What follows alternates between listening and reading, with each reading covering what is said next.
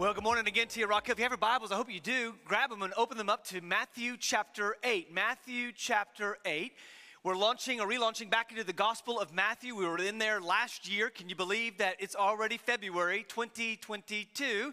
So as you're turning there, just as a reminder, chapter 1 of Matthew begins with a phone book. Do you remember that? You're probably going to look at it now because I'm saying it, but Matthew chapter 1, Matthew has an agenda of which he's writing this gospel. He's writing this gospel for you to understand that Jesus is the King.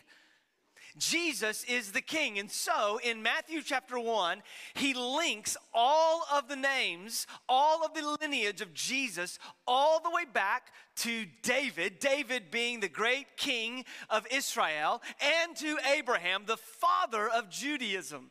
So what he's showing you there is that Jesus is the promised Messiah of whom they had been looking for, and they can trust the phone book, all right? Chapter 2 of Matthew. Chapter 2 of Matthew, even in some of your subtext might say this, as it does in mine. It says, wise men, right, visit or give gifts to the king. So what we're being told here is that it's sometime after, I'm sorry, your nativity scene is not accurate, but the wise men come some years after Jesus has been born, and they bring gifts, gold, frankincense, and myrrh, right? This is how we say it, right? But they come bearing gifts to this Jesus who is the King. Chapter 3, this King Jesus submits himself to baptism. He comes to John the Baptist, who was that, we might call him a hobo a little bit. He was eating honey and locusts out in the wilderness, wearing the things of the field. He comes and Jesus gets baptized. Baptized, the word literally means to be immersed or to be dipped. We saw that displayed today. Chapter 4, the king is tempted by Satan. What does Satan give him? He says, I'll give you all the nations of this world. And Jesus says, oh, you don't have it. I have it. So here we go. So Jesus denies him, and he quotes from one book of the Bible. Could you imagine if you're being tempted by Satan to quote from one book of the Bible, what would you pick? It probably wouldn't be the book that Jesus picked. He picked Deuteronomy. And so from Deuteronomy, Jesus quotes several passages defeating Satan, saying, I don't have any business with that. And then we land at chapter 5, 6, and 7, where we spent the majority of our time talking through the Beatitudes and the Sermon on the Mount, which really is the manifesto of the ethics of Christianity. Have you ever said, what is a Christian supposed to live like? From the lips of Jesus, you would look to the Beatitudes and you would look to the Sermon on the Mount, and you find the King giving his speech about how it is you ought to live. Now, when we get done with that, we come to chapter 8. And we're beginning a series, and here in 8, Jesus, after telling everybody, all the religious leaders, that their thinking has been wrong, and their attitude has been wrong, and their living has been wrong, we come to chapter 8, and Jesus doesn't just say, I have the power. Jesus then displays his power through a number of miraculous events. And that's where we pick up. In Matthew chapter 8, we're going to deal with all 34 verses today. However, we won't read them all straight through.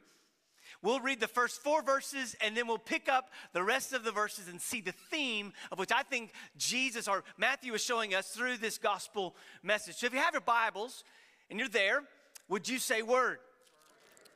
When he came down, he's talking about Jesus, Matthew is. When he came down from the mountain, large crowds followed him. They wanted to see what was going on. Right away, a man with leprosy came up to him. He ran up and knelt before him and said, Lord, if you are willing, you can make me clean. Reaching out his hand, Jesus touched him, it's critical, saying, I am willing. Be made clean. And immediately the leprosy was cleansed. Then Jesus told him, see that you don't tell anyone, but go show yourself to the priests and offer the gift that Moses commanded as a testimony to them. Now, Jesus sending him there was simply a product of the law that was instituted in Leviticus 13. We actually learned about leprosy in Leviticus 13 and 14. We see here that Jesus is able to deliver the diseased. Jesus is able to deliver the disease. There's 3 specific ways in which Jesus heals in this moment. We see leprosy is found throughout the Old Testament. It was a skin disease, a skin disorder, to where if you had it, you had to, watch this, quarantine, hello, trigger word, quarantine for a long time until it went away. This leprosy was transferred through touch. If you touched someone, it could be transferred. And it was such a disease that if it continued to elaborate itself or exasperate, it would actually cause a deformation on your ends of your fingers and your hands, and they could even fall off as a result of this treacherous and gruesome infection. This disease, though, wasn't just seen in even biblical time as a physical condition. It was also seen as a spiritual condition. In fact, in Numbers, a group come against Moses, the rightful king, and they are cast out of the group, and they are deformed or given leprosy as a curse from God for speaking against God's anointed man. If you had leprosy, you would have to cry out to everybody, unclean. Unclean, unclean. Your Facebook status, that's all you could share. Unclean. How are you feeling today? Unclean. Right? What's your bio? Unclean.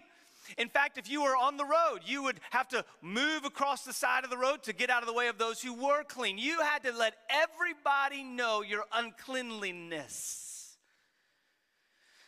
And Jesus sees this man. It's what's interesting about this question from this man is that he doesn't ask, Jesus, are you able to heal me?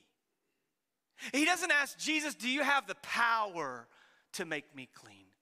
He doesn't say, Jesus, I'm curious. You can tell, got a lot going on here. Are you able to make me all right?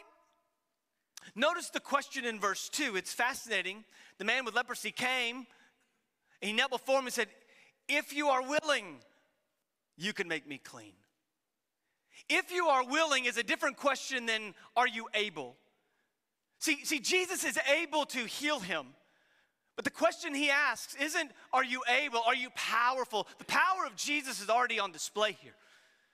The question that is being asked by the leprous man is, are you willing to heal me? This is the same question that is even going to be asked in a moment in an indirect way by the centurion. The centurion comes to Jesus, and the centurion in verses 10 and following, all the way through verse 13, he comes to Jesus and he says, I got a servant who is paralyzed and he is in terrible agony. And Jesus says to him, hey, do you want me to come by and take a look at it? And he says, no. You just say the word and this man will be healed. You see it in verse 8. The end of verse 8, he says, just say the word. See, is Jesus willing, is Jesus going to choose to heal this centurion's servant? In the same way, Jesus, are you willing to heal this leprous man? Jesus, are you willing to heal my paralyzed servant?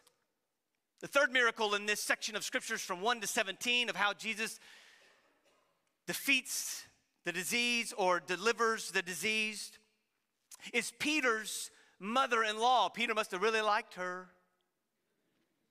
They show up in Capernaum and they go where was Peter's hometown. In fact, you can visit there today and see where they believed was Peter's home. You can't go in it, but you can go over it. It's pretty cool.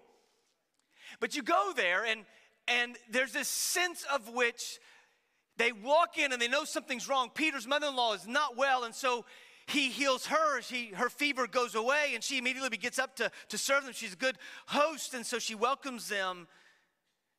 We learn in verse 16 that when evening came, they brought to him many who were demon-possessed. We'll deal with this in a minute. And he drove out the spirits with a word and healed all who were sick. The question in each of these moments is not, is Jesus able? The question is Jesus willing? Jesus, will you choose to heal this leprous man? Jesus, will you choose to heal this paralyzed servant? Jesus, will you choose to heal Peter's mother-in-law? Jesus, you should never have a doubt, Jesus' ability and power to heal you. But we have to understand a distinction between Jesus' sovereign power and his sovereign will. There is a distinction between the power of God here in these moments and the will of God exercised in these moments as well. The leper and the centurion and even Peter's mother-in-law are each asking Jesus, are you willing to heal? Another way you might ask this is Jesus, is it your will for these healings to take place? Is this not a different question than often the question we bring up to Jesus when there's a sickness near us? We often say, Jesus, heal this man or heal this child or heal this woman. Instead, maybe we should be asking, Jesus, is it your will that this person be healed here on earth? Because sometimes Jesus isn't willing to heal. So wait a minute. I thought he's the great healer. He is. But do you remember Paul? Paul has this thorn in the flesh, and we don't know if it was his mother-in-law. We don't know if it was a relationship is what I'm getting at, okay? I'm trying to ease the mood and tension in the room. We don't know if it's a relationship. We don't know if it's a group of people that are attacking him. Some commentators say that it was a physical ailment. I tend to lean in that direction. It was a physical ailment that was bothering Paul, and he'd asked God to remove it, and the Lord refused to remove it from him. So there are moments in Scripture where a request is made, please remove this, and the answer does not go the way the person who asked it receives it. Part of the point, I think, is because some of us have prayed for loved ones. We've asked God for a miracle. We've prayed for healing, and the healing did not go the way you thought it should go. But the point never is, does Jesus have the ability? The point is Jesus willing in this instant, part of his sovereign plan, part of his sovereign will, to heal in this moment. See, the one who is able to heal also knows when to heal.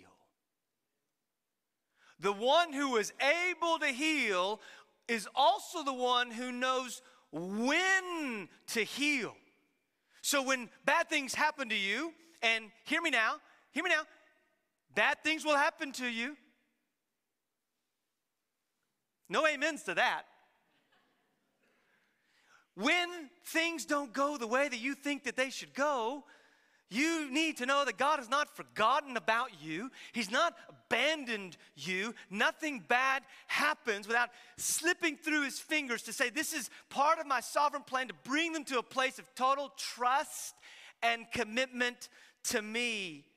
Is this not what Paul tells us in Romans 12, 1 and 2, to offer ourselves as a living sacrifice, perfect and pleasing, all according to his good and perfect will of God? That's why in verse 10 we learn this. Jesus says about the centurion, he says, I tell you. That means he's not telling a lie. He says, I've not found anyone in Israel with so great faith. When I hear that, I go, then I want to know what kind of faith does that man have, because I want to have that kind of faith. Amen. When Jesus, from the lips of Jesus, hey man, that guy's got great faith. I'm going to get my notepad and go, let's sit down and talk about how you have faith. I want to learn from you, Mr. Centurion. Here's what I think faith is. Here's how I would define it. Faith is a humble confidence in the sovereign King. Faith is the humble confidence in the sovereign King. It's not arrogant. Just wait till you see my Jesus.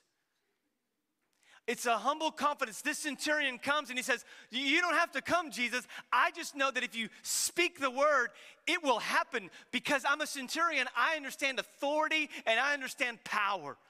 As a centurion, he was entrusted by Rome to be in charge of a group of men, and whatever he said, they had to do. And so he knows, Jesus, I know your power. If you just say it, it's going to happen. Now notice, nowhere in the Gospel of Matthew up to this point do we have a healing like this.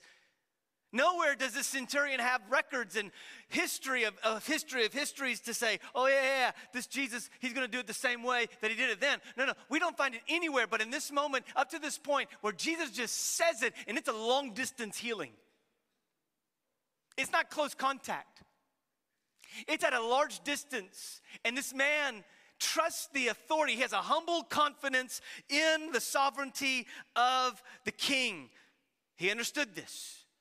Jesus speaks a word, and when he speaks that word, he basically is saying, I am willing.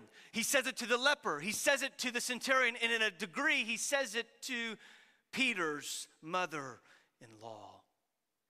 But don't miss this back in verse 3. You say, why are you jumping around? Just watch. Matthew 3, it says that Jesus touched him. Who's him? Him is a leper. Jesus touched the leper. Now remember, how was leprosy transferred? The uncleanliness was transferred when you touched an unclean person. That's how uncleanliness is transferred. Uncleanliness in that day was transferred when an unclean person and you as a perceivably clean person had skin-to-skin contact. Jesus touches an unclean person, and I think it's a foreshadowing of the cross. You say, well, how is that a foreshadowing of the cross? I think you're reading into the text. Jesus, who is clean, embraces that which it is unclean to make those that are unclean clean. Luther calls this the great exchange. Our unrighteousness transferred for his righteousness. His righteousness is transferred to us who are unrighteous. We didn't do anything to deserve it. We didn't do anything to cause it. We didn't do anything to make it happen. But Jesus transfers his righteousness to us by way of the cross. At the cross, Jesus identifies with all of the unclean. By touching someone, hear this leprous man, by touching him, he's identifying with the uncleanliness. And by Jesus going to the cross, he's identifying with all the unclean in all of the world, those who feel untouchable. See, a leprous person felt untouchable. You can't touch me. Dun-dun-dun. Okay.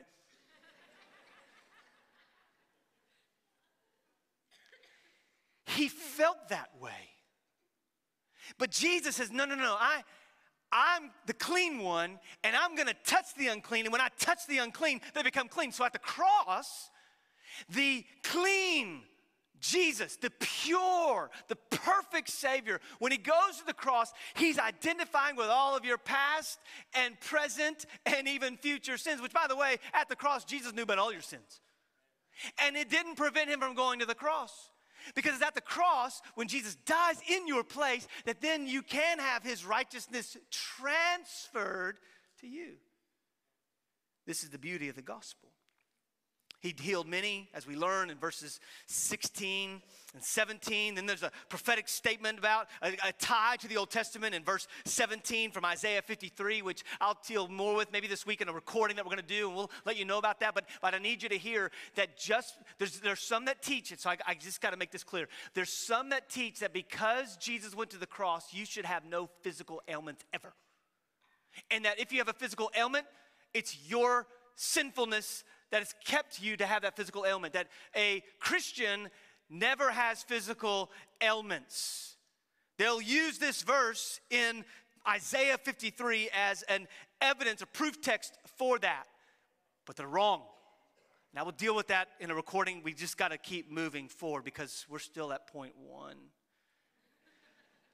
The second thing we see, though, in this episode is that Jesus directs the disciples. Jesus delivers the disease. He now directs the disciples. In verse 18, a scribe actually comes up to him, and in verse 19 he says this. He approaches Jesus, teacher, I will follow you wherever you go. You can imagine the crowd is swarming. He's relinquished all these demons. He's healed all these people. He's done all these things. And so, the crowd is kind of swarming Jesus. He says, we got to get to the other side. Let's get in the boat, take the Uber, and let's go. And so they come, and the scribe runs up to Jesus and says, I'll go wherever you want to go.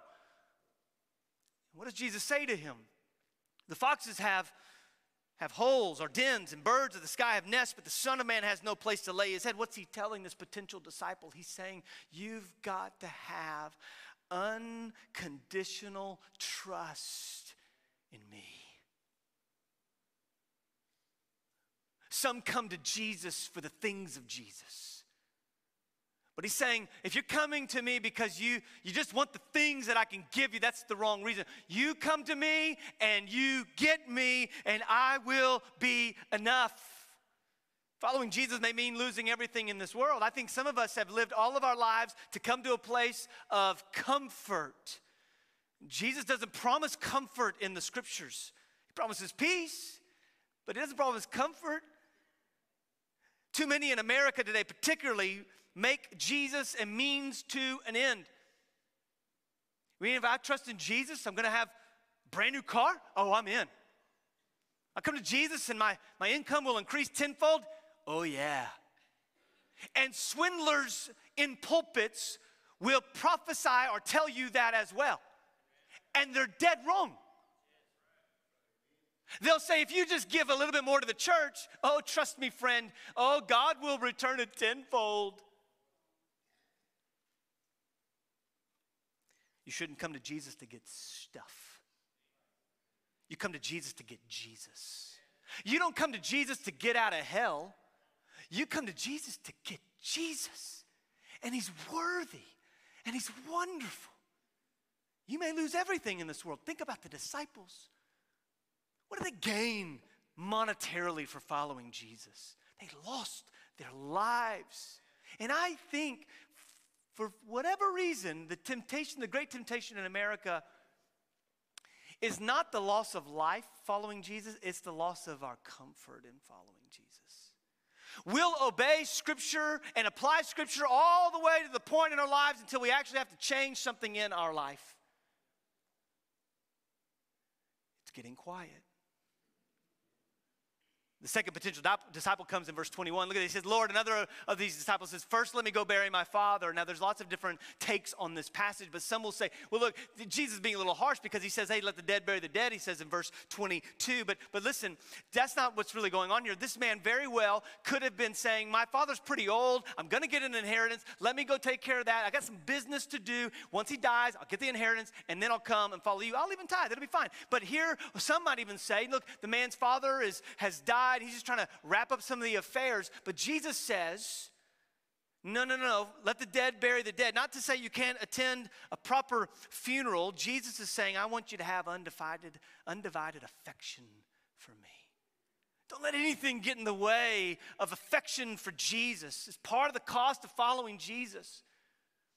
Say, I don't want anything else. You can have the world. Give me Jesus. Don't miss this. Jesus, by the way, is not begging for followers of Jesus.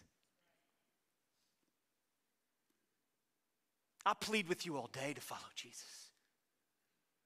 But never once in the scriptures does Jesus get on his knees and say, please follow me. In fact, he raises the ante. Undivided, unconditional trust, undivided affection. I'd like to think both of these men hopped into the boat. That's what I like to think.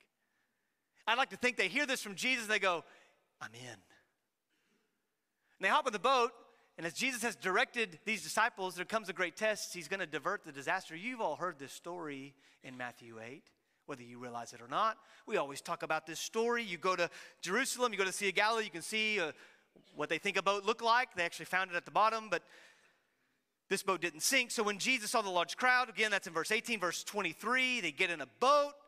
His disciples followed him. A violent storm happens, so the boat was being swamped by the waves, and Jesus took a nap. Sometimes the most biblical thing you can do is to take a nap. The disciples came and they woke him up saying, Lord, save us, we're going to die. And he says to them, why are you afraid? You of little faith. See, this is why I think all of chapter 8 is about faith. Humble confidence in the sovereign King.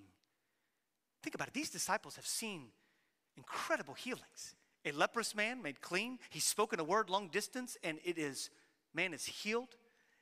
He is risen up a fever-induced woman, the mother-in-law of Peter. He's cast out demons. He then has even healed, it says, all of the sick in verse 16. All of them. The disciples have seen all of this. And they're sitting there, and a storm comes, and they lose their minds. Now, usually when you hear this text, the question from the preacher, we're part of the problem. The preacher will say, hey, whatever storm you're facing in your life, Jesus will calm that storm. The application is always, whatever storm's happening, your marriage. Oh, yeah, he'll calm that storm. Oh, your finances, the Lord, he'll calm the storm of your finances, your health, your home, your kids, your grandkids, great-grandkids. Jesus will, he'll calm that storm. And the answer is always, Jesus will calm the storm. That's always tends to be the application of this text. The problem is that that's not the application of this text. It's not the point of the story. The point of the story is not Jesus calms all the storms. The point of the story is actually found in verse 27. You say, see, I want to let the text indicate what the point of the story is. The men were amazed and asked, what kind of man is this? Even the winds and the sea obey him. These disciples have seen all these things take place in chapter 8. They're now in a storm, and they're of little faith. Jesus has already rebuked them for this.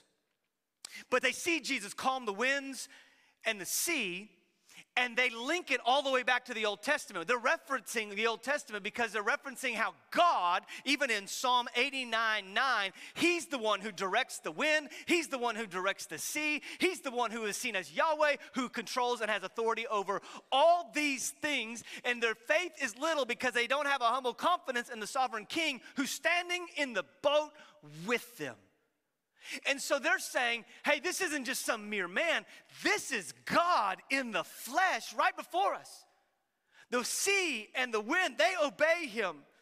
They've seen the miracles. They've seen the demon cast out. They've seen the mother-in-law healed. They've seen all these things. But it's this moment that the disciples of Jesus marvel at the kingship and the glory of Jesus.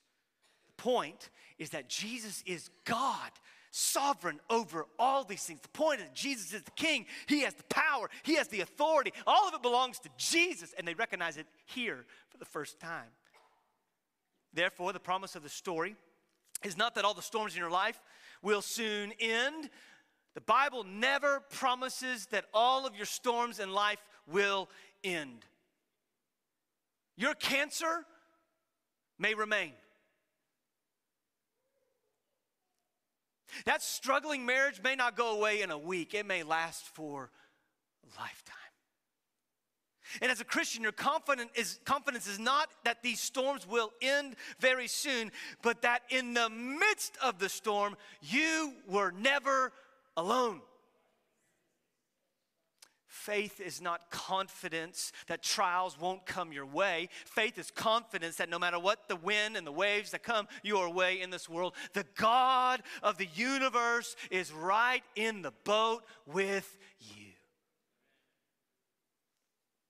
Lastly, he defeats the demons. Verses 28 through 34, it's a great account. There's these demons. They come out of the tombs. Notice they don't need a wind or a wave or a storm to recognize the kingship of Jesus. They come out and go, are you here to torture us? They use the word torment. They see some pigs, and they say, hey, will you just drive us out over there in the herd of pigs? Jesus says, go, again showing authority. They go, and they come into the pigs, and they rush into the steep bank into the sea, and they perish in the water. Verse 34, at that, the whole town went out to meet Jesus. When they saw him, they begged him to leave.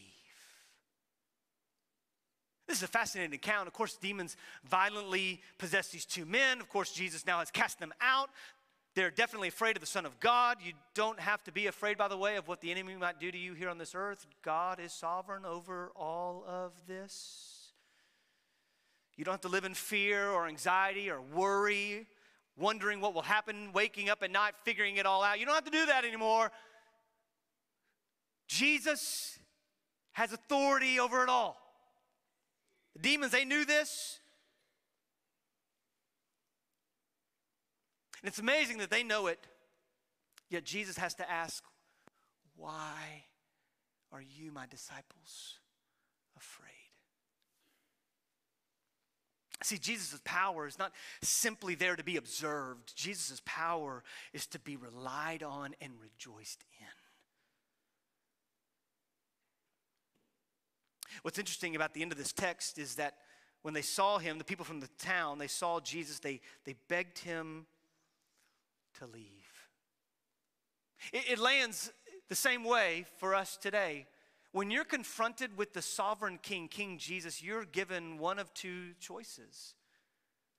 You can receive him or you can reject him. And here, this crowd, they all got together. They had a little coup. They had a little Facebook group and kind of conspired together, said, hey, let's ask him to leave because this is weird.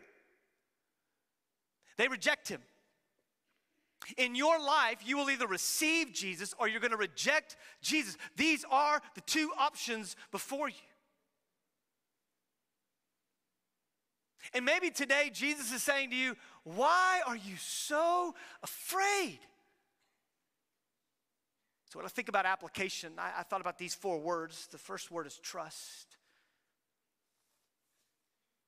You need to trust wholeheartedly Jesus. Thought about rest. You need to rest peacefully in Jesus. Submit. You need to submit completely to Jesus.